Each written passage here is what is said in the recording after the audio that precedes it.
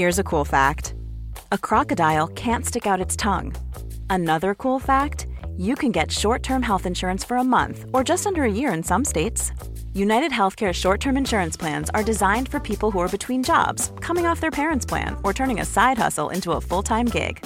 Underwritten by Golden Rule Insurance Company, they offer flexible, budget-friendly coverage with access to a nationwide network of doctors and hospitals. Get more cool facts about United Healthcare short-term plans at uh1.com.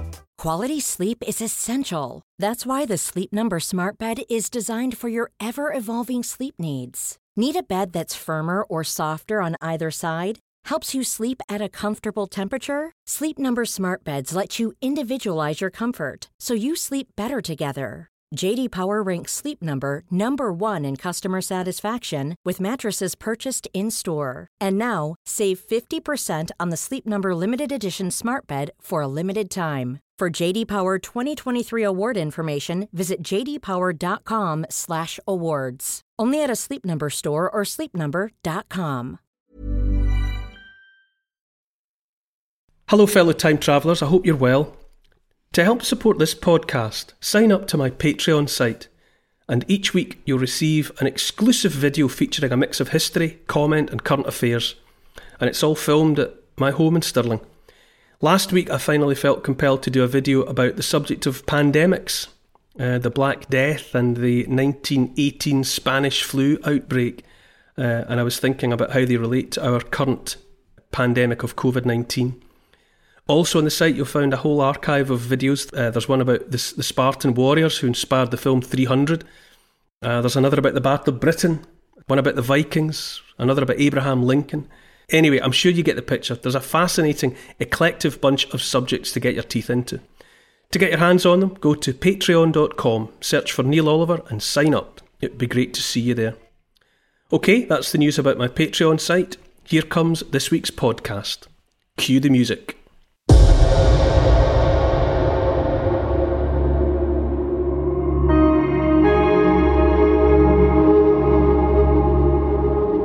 He was known for more than once putting his telescope up to his blind eye and saying he couldn't see anything.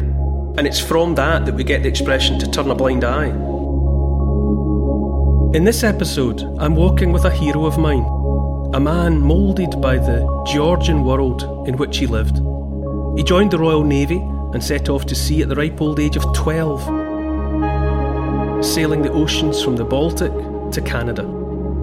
He lost the sight of his right eye during the siege of Calvi on Corsica, and the use of his right arm 3 years later at the Battle of Santa Cruz de Tenerife.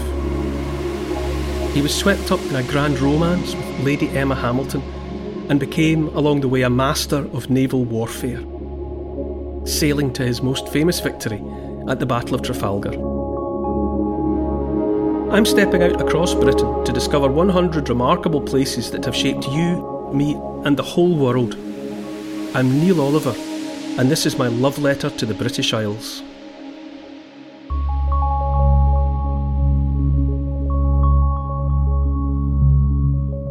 Hi Neil. In the previous episode we stood in one of the most beautiful landscapes in Britain, witnessing a shocking moment in history as the Highlands were brutally cleared. Where are we this week? We're in another stunning part of the British Isles, but quite different. Instead of walking with people being violently forced from their homes, we're in the footsteps of Horatio Nelson, a man who would leave a deep mark on the history of these isles. His was a life full of high drama and adventure, violence and great passion. But it started here in a local parsonage in the sleepy village of Burnham, Thorpe.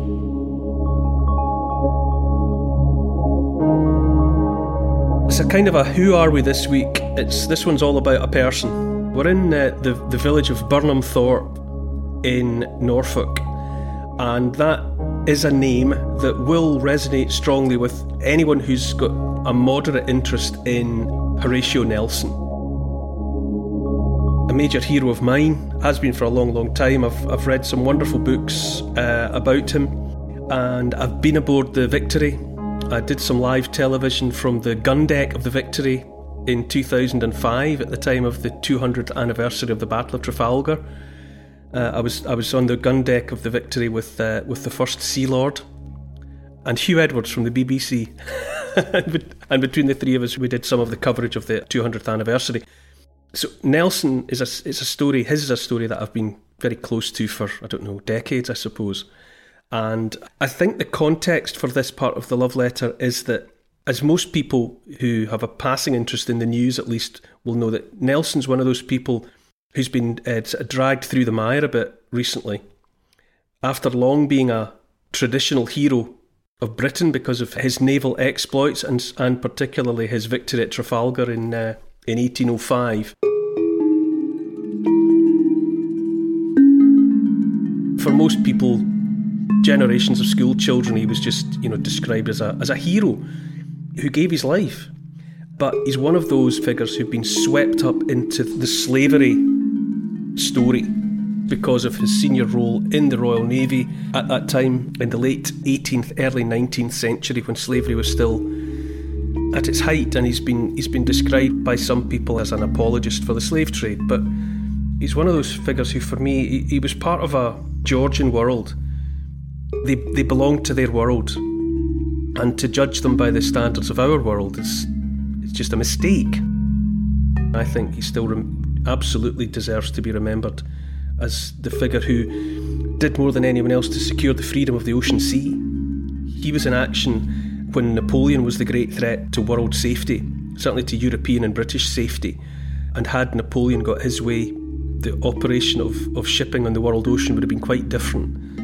But the Royal Navy was committed to keeping the seaways open for all, and Nelson's victory at Trafalgar secured that freedom of the ocean sea, and that's his greatest monument. There are no lines on the ocean. Nobody claims to own any part of it. The open ocean is a free-for-all, and that is the gift, in short, of Horatio Nelson at that time. So there's a love letter from Burnham Thorpe for those and for that reason. It sits about a mile inland from the North Norfolk coast, so it's not quite a coastal location, but you can smell the sea, you can sense the sea. And Nelson was born there on the 29th of September 1758. He was the sixth of 11 children who were eventually born to Edmund and Catherine. He was the parson. Nelson's dad was the local parson. And it's a beautiful little place. There are places where you can tell from the architecture or even just the building material, you can sort of get a sense of where you are in the world or where you are in Britain.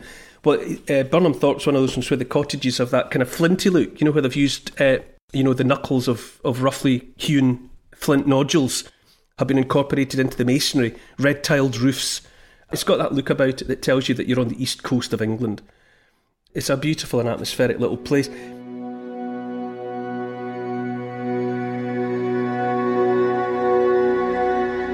At the time when Nelson was born, would the area and Burnham Thorpe have been busy?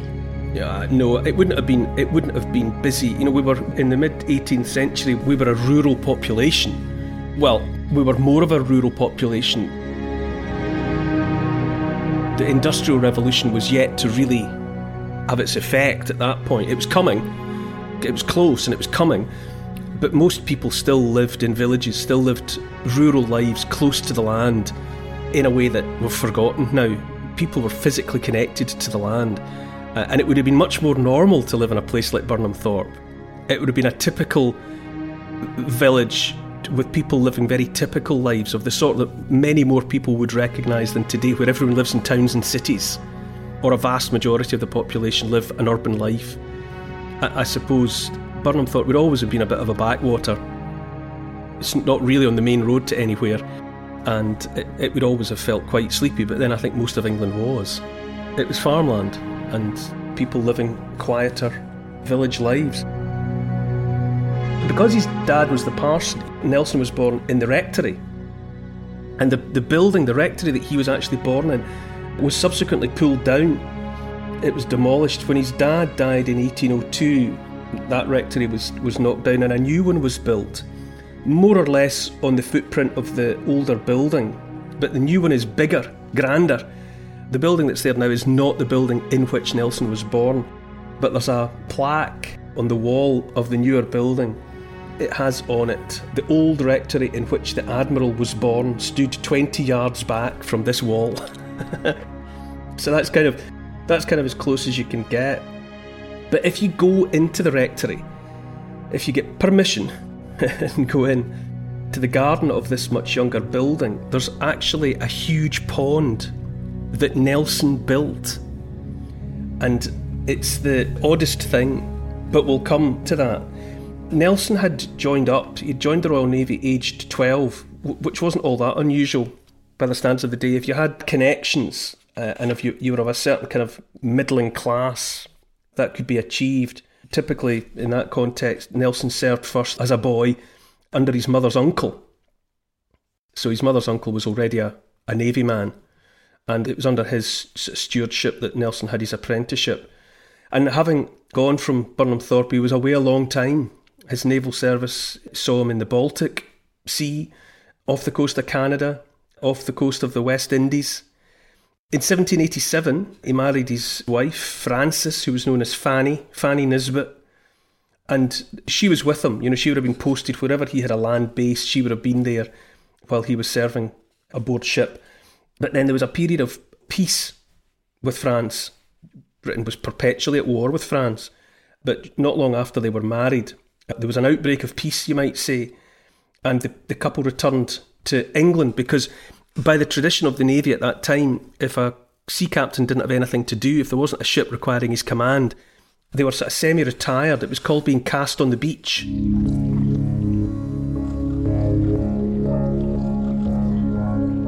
Which is basically to say that he was sent away on half pay. So to keep his living expenses down, by 1788, Fanny and Horatio were back in Burnham Thorpe, back in the old rectory, which at that time was still the building in which Nelson had been born.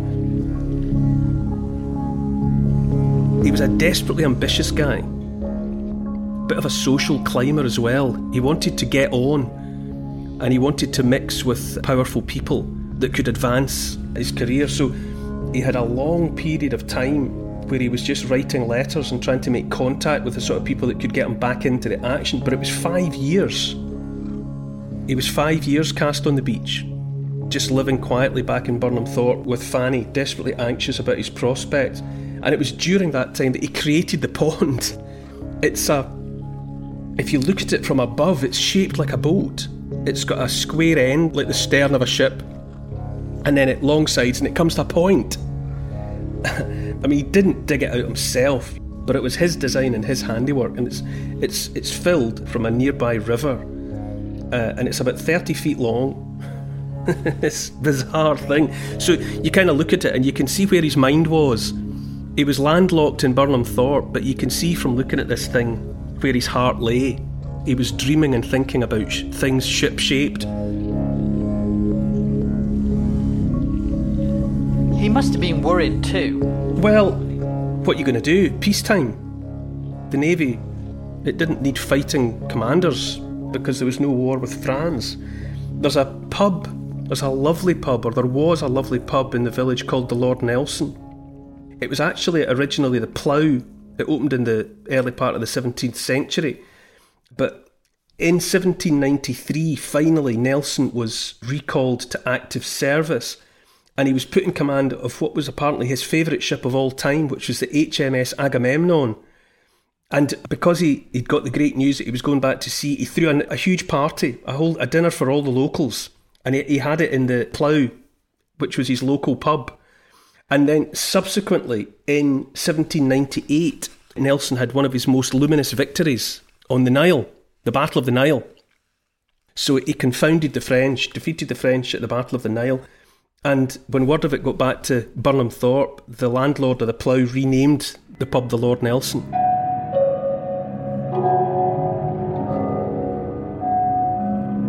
I had the great good fortune when I was there, which is a lot of years ago now, the pub was still open. And it was classic, it was all dark panelled, narrow creaky corridors, creaky floorboards, little snugs and booths and stuff. It was fantastic. It could have been in any century, really. And then subsequent to my visit, it closed, it fell on hard times. I honestly don't know if it had that look about it when I was there more recently of somewhere that was going to stay closed. But whether or not it's opened again, I honestly don't know. Nelson's youth and his childhood, they're hard to get to, but I suppose a boat-shaped pond and a pub bearing his name are very slight memorials for him, really, for such a spectacular character. Famously, everyone knows the portrait of him with the eye patch and his one arm tucked away, and those were the results of injuries. He lost the sight in his right eye during the siege of Calvi, which was a fortification on the island of Corsica, 1794, and he lost the use of his right arm.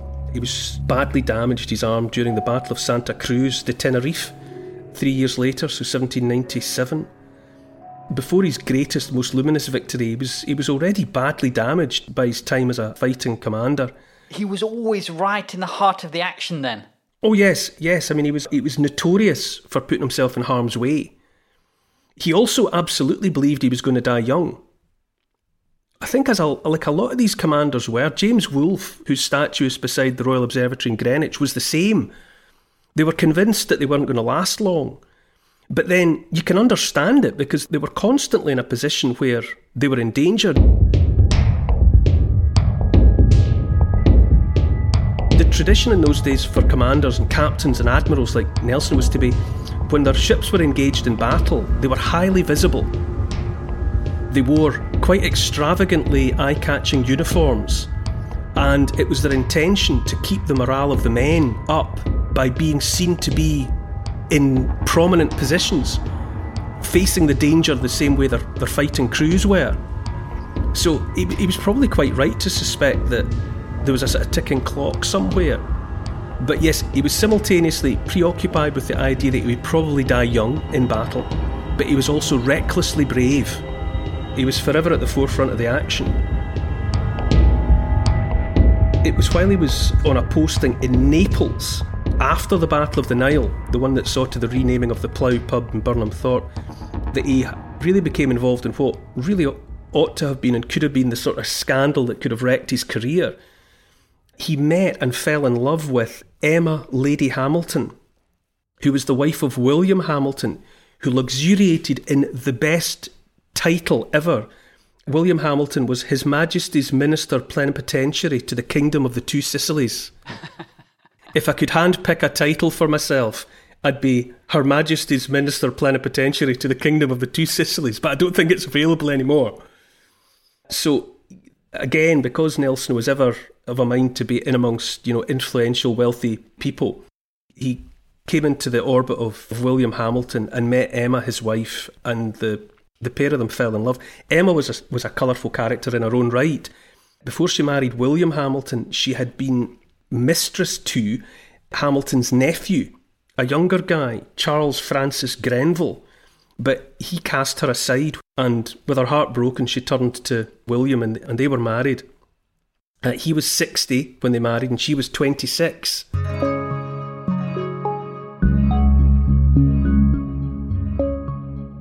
But for all that, they were a glamorous couple. He was famously charming, famously well-educated, well-read, wonderful company, and she was beautiful.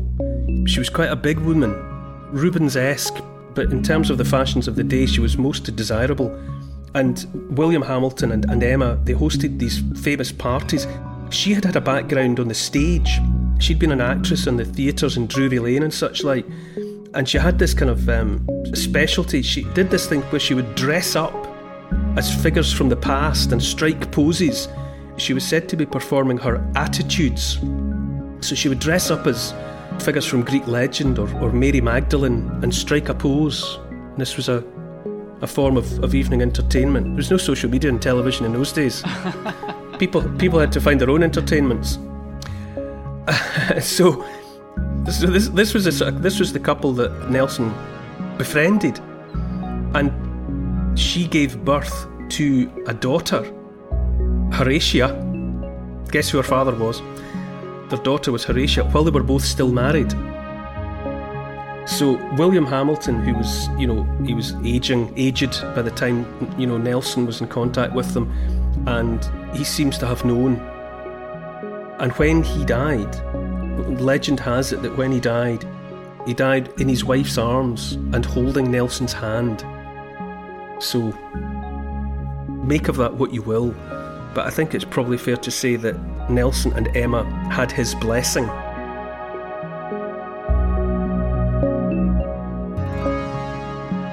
The fact that he was having pubs named after him, did that mean that he was a celebrity of the day? He was, absolutely. In his own lifetime, absolutely. He was, people like senior naval figures, commanders, especially those who had achieved victories, were the celebrities of their day. These were the famous figures, not sportsmen, not actors. Someone like Horatio Nelson, who had demonstrated such bravery and had delivered stunning victories like the Nile. Yes, he was a legend in his own lifetime. Do we know if he liked his celebrity? Oh yes, he sought it. He was from a relatively modest background, and he depended upon others to live the kind of life to which he felt he would like to become accustomed. He couldn't really finance it, and so by having some celebrity, it enabled him to move in circles that would otherwise have been off limits to him.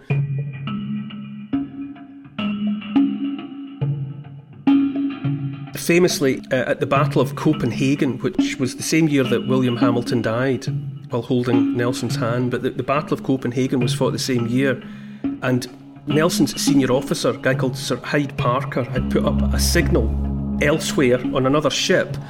The flags, they put up that was ordering Nelson to cease his action. Stop doing what you're doing, don't attack. And Nelson put his telescope up to his blind eye and said, "I don't see the signal." And then went ahead and did what he wanted to do anyway.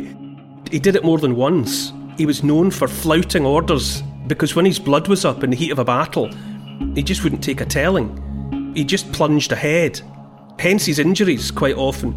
But he was known for more than once putting his telescope up to his blind eye and saying he couldn't see anything. And it's from that we get the expression to turn a blind eye. Is it really? Yeah, Horatio Nelson was famous for turning his blind eye. So that's where that comes from, the Battle of Copenhagen. To get back to what we were saying at the beginning about how he's fallen from grace, for some in more recent years, he was in operation when Britain was up to its neck in the slave trade.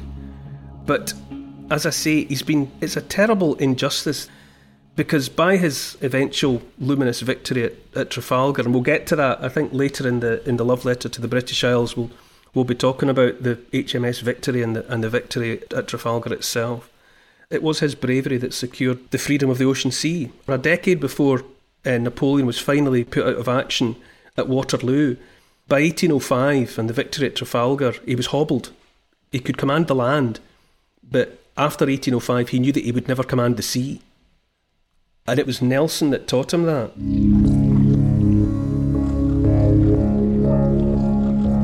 Why are they against him? Because he's associated with, he didn't oppose the slave trade, but then no one did. Well, apart from the abolitionist movement, but the slave trade was the trade upon which the wealth of Britain was built. The grandeur, we've said before, cities like Glasgow, like Bristol, like Dublin, they were built on the backs of the wealth that was generated from slavery. And it's by association more than by anything else that Nelson has ended up being tarred with that brush. He was in the Navy, so he wasn't transporting slaves, was he? No, the Royal Navy wasn't doing that. I mean, that was a private operation. But he was in operation at that time, and he wasn't opposed to the trade. But then, so many other people just took the trade for granted as well. In 1804, just before the Battle of Trafalgar, in fact, or with it looming anyway, he wrote about Burnham Thorpe from his desk in his cabin aboard HMS Victory. At the time they were off the island of Ushant in the Brittany coast. He wrote, "Most probably I shall never see dear Burnham again, and I have the satisfaction in thinking that my bones will probably lie with my father's in the village that gave me birth." His father's church back in Norfolk, All Saints, is indeed where his mother and father are both buried. But Nelson is not there. After his victory and death at Trafalgar, he was granted a much grander funeral. His remains are in St Paul's Cathedral. So although he had suspected that he would one day be buried in Burnham Thorpe, a grateful nation had other plans for him.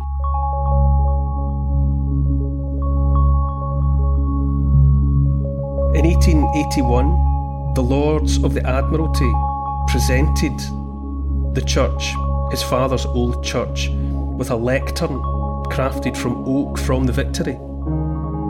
That's there to this day, his flagship at Trafalgar. And the Nelson ensign, which is a flag, you would say, but technically it's an ensign, white with a red cross and the Union Jack in one quadrant, is in the church tower, and it's been there proudly on display there since the first Sea Lord gave his permission in 1913. It's so often so poignant to go back to the childhood and the beginnings of these figures.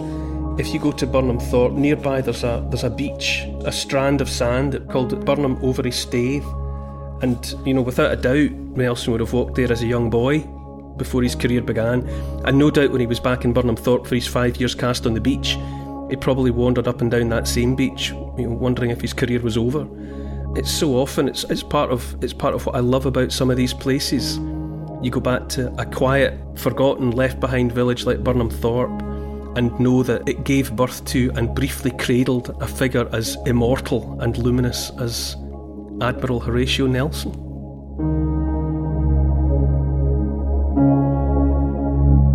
The personal stories of heroes and their exploits, they really capture your imagination and touch you, don't they?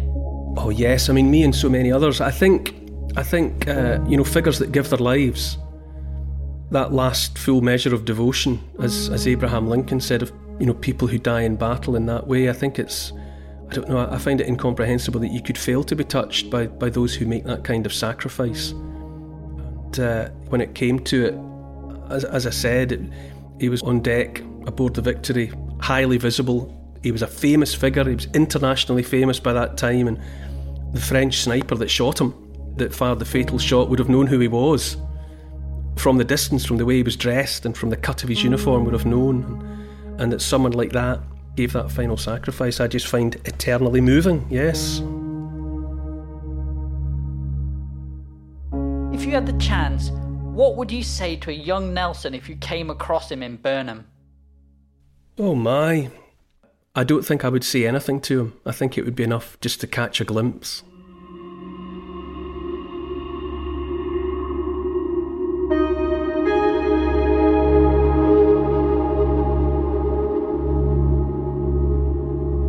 A ship that symbolised the British Empire's dominance of the world ocean. Built with the timber from 6,000 trees, HMS Victory sailed into action in the American Wars of Independence and the French Revolutionary Wars, but it was at the Battle of Trafalgar that she became a legend. Next time, in my love letter to the British Isles.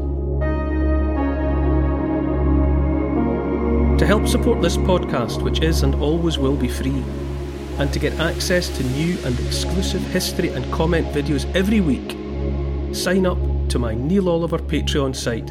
It would be great to see you there. Check out the Instagram account called Neil Oliver Love Letter, and please write a review of this week's podcast and share it with your friends. For further reading about these favourite destinations of mine, you could try my book. It's called The Story of the British Isles in 100 Places, and it's published by Transworld. Neil Oliver's Love Letter to the British Isles is produced by Paul Ratcliffe and Neil Oliver for Fat Belly Films. Music is by Malcolm Goldie. Social media producer is Oscar CFR. Additional research is by Evie, Lucian, Archie and Teddy. Finance is by Catherine and Trudy. Post-production is by Althorpe Studios, and the graphics are by Paul Plowman. And special thanks to the people across history who have made and continue to make these isles such an incredible place. This has been an FBF Podcasts production.